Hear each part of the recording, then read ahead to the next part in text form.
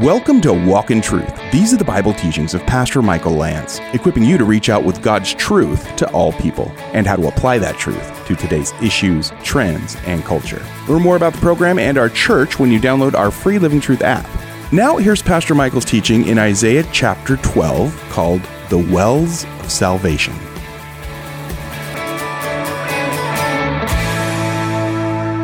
Okay, Isaiah 12 is what you want tonight, Isaiah chapter 12. As we continue the verse-by-verse study through Isaiah, it is past the Psalms and Proverbs, and you're going to get to Isaiah chapter 12. Last week, we focused a lot of time on the sevenfold ministry of the Holy Spirit. We talked a lot about His work in our lives, His power. We talked about the fact that the Holy Spirit is not an it, but a who. He's the third person of the Holy Trinity, and He has come to empower us, to equip us, to give us gifts so that we can function in the body and bring Him glory. That sevenfold ministry of the Holy Spirit is laid out for us in Isaiah 11. And it says of the Messiah, the Spirit of the Lord, verse 2, will rest on Him. We talked about that resting presence, the Spirit of wisdom and understanding, the Spirit of counsel, Isaiah 11:2, middle of the verse, and strength, the spirit of knowledge and the fear of the Lord. He will delight in the fear of the Lord, and He will not judge by what His eyes see, nor make decisions by what His ears hear, but with righteousness He will judge the poor or assist the poor, and decide with fairness for the afflicted of the earth. He will strike the earth with the rod of His mouth, speaking of both His reaching out and His judgment, and with the breath of His lips He will slay the wicked. Also, righteousness will be the belt about His loins. He will govern righteously. It's His very nature. And faithfulness, the belt about His waist. And then the beautiful description of the millennial reign of Jesus Christ when He governs in righteousness. The wolf, that it was a predator, will lay down with the lamb or dwell with the lamb. The leopard will lie down with the kid or the goat.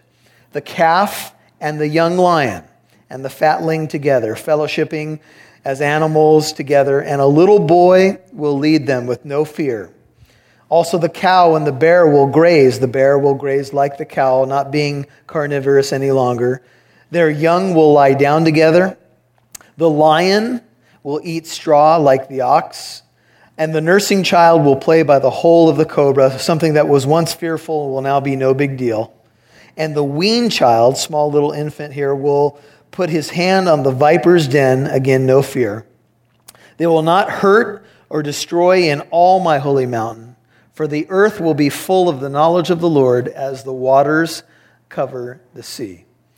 Then it will come about in that day that the nations will resort to the root of Jesse, that's Jesus, coming from that line of Jesse, through Jesse and then David, who will stand as a signal or banner for the peoples, and His resting place will be glorious. So there you have the picture of the work of the Holy Spirit, and then it moves into the reality of the millennial kingdom when righteousness will reign and there will be peace and Jesus Christ will rule and reign.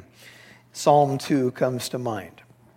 Now, as we moved into the rest of the chapter, we talked about God's work in dealing with other nations and so forth, and now we move into chapter 12, which is just 6 verses. If you'll peek ahead for me for a second, you'll notice a very short section of Isaiah, but really power-packed. And if you wanted to theme out what Isaiah 12 is about, it is about worship. And there are really principles about worship in why we worship and how we worship. So if you like to write in your Bible, you like to write the theme of a chapter, this is really a chapter about worship or giving thanks to God. Then you, Isaiah 12:1, you is singular, will say on that day, I will give thanks. And I think that day is speaking to the ultimate fulfillment of the millennial reign of Christ. I will give thanks to Thee, O Lord. Some people see in this the church and the Spirit working in the life of the worship of the church. So you can see both elements here. I will give thanks to Thee, O Lord, for although Thou was angry with me, Thine anger is turned away, and Thou does comfort me. So I'm going to give you several things that jumped off the page to me, things that we can learn about worship, reasons why we worship. And the first thing that the writer here, Isaiah, says to us is, I will say on that day, I will give thanks. Now, sometimes I know in my life, I have to say that to myself. I have to do some self-talk. You know what I'm saying? You know, the Bible says we're to give thanks in everything, for this is the will of God for us in Christ Jesus. Now, lots of times we're wondering about God's will. What's God's will for this situation? What's God's will for that situation? Well, we don't always have the minute details, but one thing I know, God wants us to give thanks always. And so we have to say, I will give thanks. We as a people tend to focus a lot on negative things, and we tend to focus a lot on worrying about, what if. We all have our what if lists. What if this? What if that? What if this? What if that? And they say 90% of the what ifs that you worry about never happen anyway, so why do you bother worrying about them? So sometimes when you're in a mode of worrying, what you have to do is kind of recollect, reassess, and say, wait a minute, I will give thanks, because look at the ledger, look at the bullet list that I have of things that I can give thanks for. I'm not going to just focus on the negative. I'm going to give thanks, and I'm going to give thanks specifically, notice in the verse 1, to thee, O Lord. I'm going to give thanks to God because he is worthy of my praise and my worship. Go to 1 Thessalonians. Hold your finger in Isaiah. 1 Thessalonians chapter 5. And we have a bunch of rapid-fire little exhortations here. They're little because they're short, but they're big in their implications. And they're not necessarily easy to do. 1 Thessalonians chapter 5. Look at verse 16. You'll be working on these for the rest of your Christian life. 1 Thessalonians 5:16 says, rejoice. And all God's people said, always. Pray without ceasing. In everything give thanks, for this is God's will for you in Christ Jesus. Now notice what follows. Do not quench the Spirit. Now we talked about the Spirit's work in the previous study. It interests me that rejoicing, praying, and giving of thanks then leads into not quenching the Holy Spirit. By the way, I think the Spirit really works in an atmosphere when you are rejoicing, praying, and giving thanks. Have you noticed that before? Have you noticed that the work of the Spirit seems to flow in that environment? When you're real pessimistic, when you got the Schleprock syndrome, everywhere you walk, there's that dark cloud over you. It's hard to be in the Spirit. But we're to keep in step with the Spirit. We're to walk in the Spirit, right? And we will not gratify the sinful desires of the flesh. So part of that is really a decision that we make to invite the work of the Spirit into our lives. And there's an attitude there. There's an attitude of reception. There's an attitude of invitation. Lord, I want you to come in and fill this cup. Do not quench the Spirit. Do not despise prophetic utterances, but with a qualification. But examine everything carefully and hold fast to that which is good. Abstain from every form of evil. Now may the God of peace himself sanctify you entirely.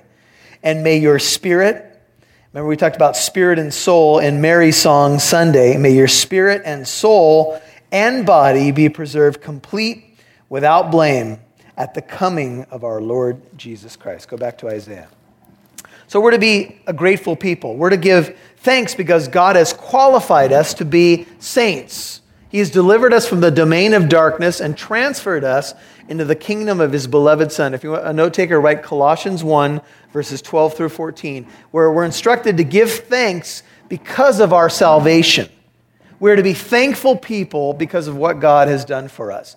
This leads us beautifully into the next thought in verse 1 of Isaiah 12. I will give thanks to thee, O Lord, for although thou was angry with me, thine anger is turned away. In context, the reason we give thanks to the Lord our God in this particular verse is because his anger, once turned toward us, has now been turned away from us. That's reason to give thanks because we know that God, one of God's essential attributes is his holiness, which then requires that he will judge sin and he will judge the breaking of his law. His people have been constantly caught up in idolatry. They've been going the wrong way. They've been committing spiritual harlotry. And God has reason to judge his people. But now, in the light of the coming of the Messiah, in the light of the work of his kingdom and all that he will do, though God's anger legitimately was directed toward us, now his anger has turned away. Let me ask you a question. Where did his anger turn? It turned to his Son. See, it pleased the Lord to crush him. And Jesus from the cross, quoting Psalm 22, says, Eloi, Eloi, lama sabachthani, which translated means, my God, why have you forsaken me? And we've gone through scriptures where we know it is clear that the cross is both the love of God on display and the wrath of God, his holy wrath against sin or his righteousness. In the gospel, the righteousness of God is revealed. How so? Because in the gospel, in the cross, Jesus Christ is taking the full brunt of the wrath of God. The Lamb of God was slaughtered for our sin. His blood was shed. He took God's wrath at the cross. That's why the sky grew dark, a sign of judgment. Think of the plagues of Egypt. That's why the earth shook, another sign of judgment, because Jesus is taking the holy wrath of God upon himself instead of you taking it. God poured out his wrath on his Son. Hold your finger, go to Romans 5. This is the intersection of the cross, that the love of God and the righteousness of God are displayed at the cross. They intersect at the person of Jesus. And we love verse 8 in chapter 5 of Romans, but it doesn't stop there. Here's what it says, Romans 5, verse 8. But God demonstrates his own love toward us, in that while we were yet sinners, Christ died for us. You'll hear more from Pastor Michael in a moment. Thanks for tuning in to Walk in Truth today. Did you know there's more where that came from? Download the Living Truth app to listen to more of Pastor Michael's teachings whenever you want. You can even watch videos. And if you're local to Southern California, you can get updates on church events, new studies, and more. Download the free Living Truth app today. Michael Lance says that at the end of each week, get to church. Fellowship is important. If you live in Southern California, make sure you visit the church Pastor Michael has the honor of serving as senior pastor. Living Truth Christian Fellowship is in the city of Corona on 1009 Arsenal Way. You can learn more about the church on walkintruth.com. If you listen to Walk in Truth and you're nowhere near Southern California, Pastor Michael would ask that you make an effort to get into fellowship. Being alone is needed sometimes, but it's not the way the Lord would have you live. Pastor Michael and the whole Walk in Truth team pray you get to church this week. And learn more about Pastor Michael Lance, the mission of Walk in Truth, and our church at walkintruth.com. We'd love to see who's listening, so please connect with us on Facebook, Twitter, or Instagram. Just do a search for Walk in Truth Show. Now, back to Pastor Michael Lance right here on Walk in Truth. See, it pleased the Lord to crush him. And Jesus from the cross, quoting Psalm 22, says, Eloi, Eloi, lama sabachthani, which translated means, my God, why have you forsaken me? And we've gone through scriptures where we know it is clear that the cross is both the love of God on display and the wrath of God, his holy wrath against sin or his righteousness. In the gospel, the righteousness of God is revealed. How so? Because in the gospel, in the cross, Jesus Christ is taking the full brunt of the wrath of God. The Lamb of God was slaughtered for our sin. His blood was shed. He took God's wrath at the cross. That's why the sky grew dark, a sign of judgment. Think of the plagues of Egypt. That's why the earth shook, another sign of judgment, because Jesus is taking the holy wrath of God upon himself instead of you taking it. God poured out his wrath on his Son. Hold your finger, go to Romans 5. This is the intersection of the cross, that the love of God and the righteousness of God are displayed at the cross. They intersect at the person of Jesus. And we love verse 8 in chapter 5 of Romans, but it doesn't stop there. Here's what it says, Romans 5, verse 8. But God demonstrates his own love toward us, in that while we were yet sinners, Christ died for us. Now keep reading. Romans 5:9. much more than having now been justified by his blood, we shall be saved from what? From the wrath of God through him. For if while we were enemies, we were reconciled to God through the death of his Son, much more having been reconciled, we shall be saved by his life. And not only this, but we also exult or rejoice in God through our Lord Jesus Christ, through whom we have now received the reconciliation. So you have to understand that at the cross, the wrath of God is satisfied. This is signified in a word that you see in your New Testament called propitiation. A big word, but a real simple meaning. It means that when Jesus Christ propitiated or took the wrath of God on your behalf, he appeased the holy, righteous standard of God because he fulfilled the law. He never broke the law. He was without sin. And then when he died on the cross, he appeased or satisfied God's holy wrath or God's holy righteous demands in his death, in his life, death, and resurrection. Are you with me so far? That is how, and the only reason why God's wrath is turned away from you today, because it was turned on his Son.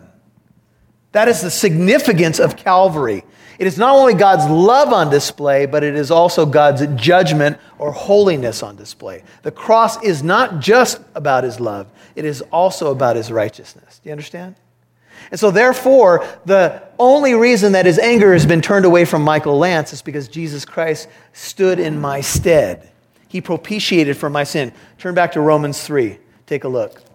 Romans 3:23. For all have sinned and fall short of the glory of God. Romans 3:24. Being justified as a gift by his grace through the redemption which is in Christ Jesus, whom God displayed publicly as a propitiation, there's that word, in his blood. By the way, that word is a Greek word which is translated in the Septuagint as mercy seat. The word propitiation means mercy seat. That's where they would sprinkle the blood on the Day of Atonement. You remember in the Holy of Holies? Jesus is your mercy seat. Now think of it this way. In the chest of the Ark of the Covenant was the Ten Commandments. The Ten Commandments written by the finger of God, given to Moses, right? And then remade after he smashed them. You had the jar of manna and you had the staff that budded, correct, in the ark. And so on top of the mercy seat there is, the angel's wings, they're touching together. And then there's the mercy seat.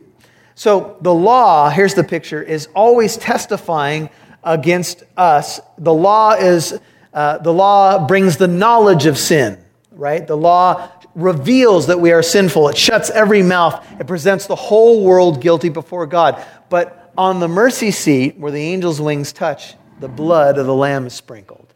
And every time the law testifies to God that we are guilty, there's an intercessory work going on. It's the blood of who? The blood of Jesus, the blood of the Lamb.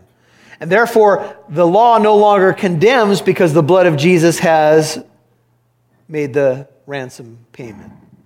He has died in our stead. In 1 John, turn there for a second. This is the picture that John paints. 1 John, just before Revelation, look at chapter 2. 1 John 2:1.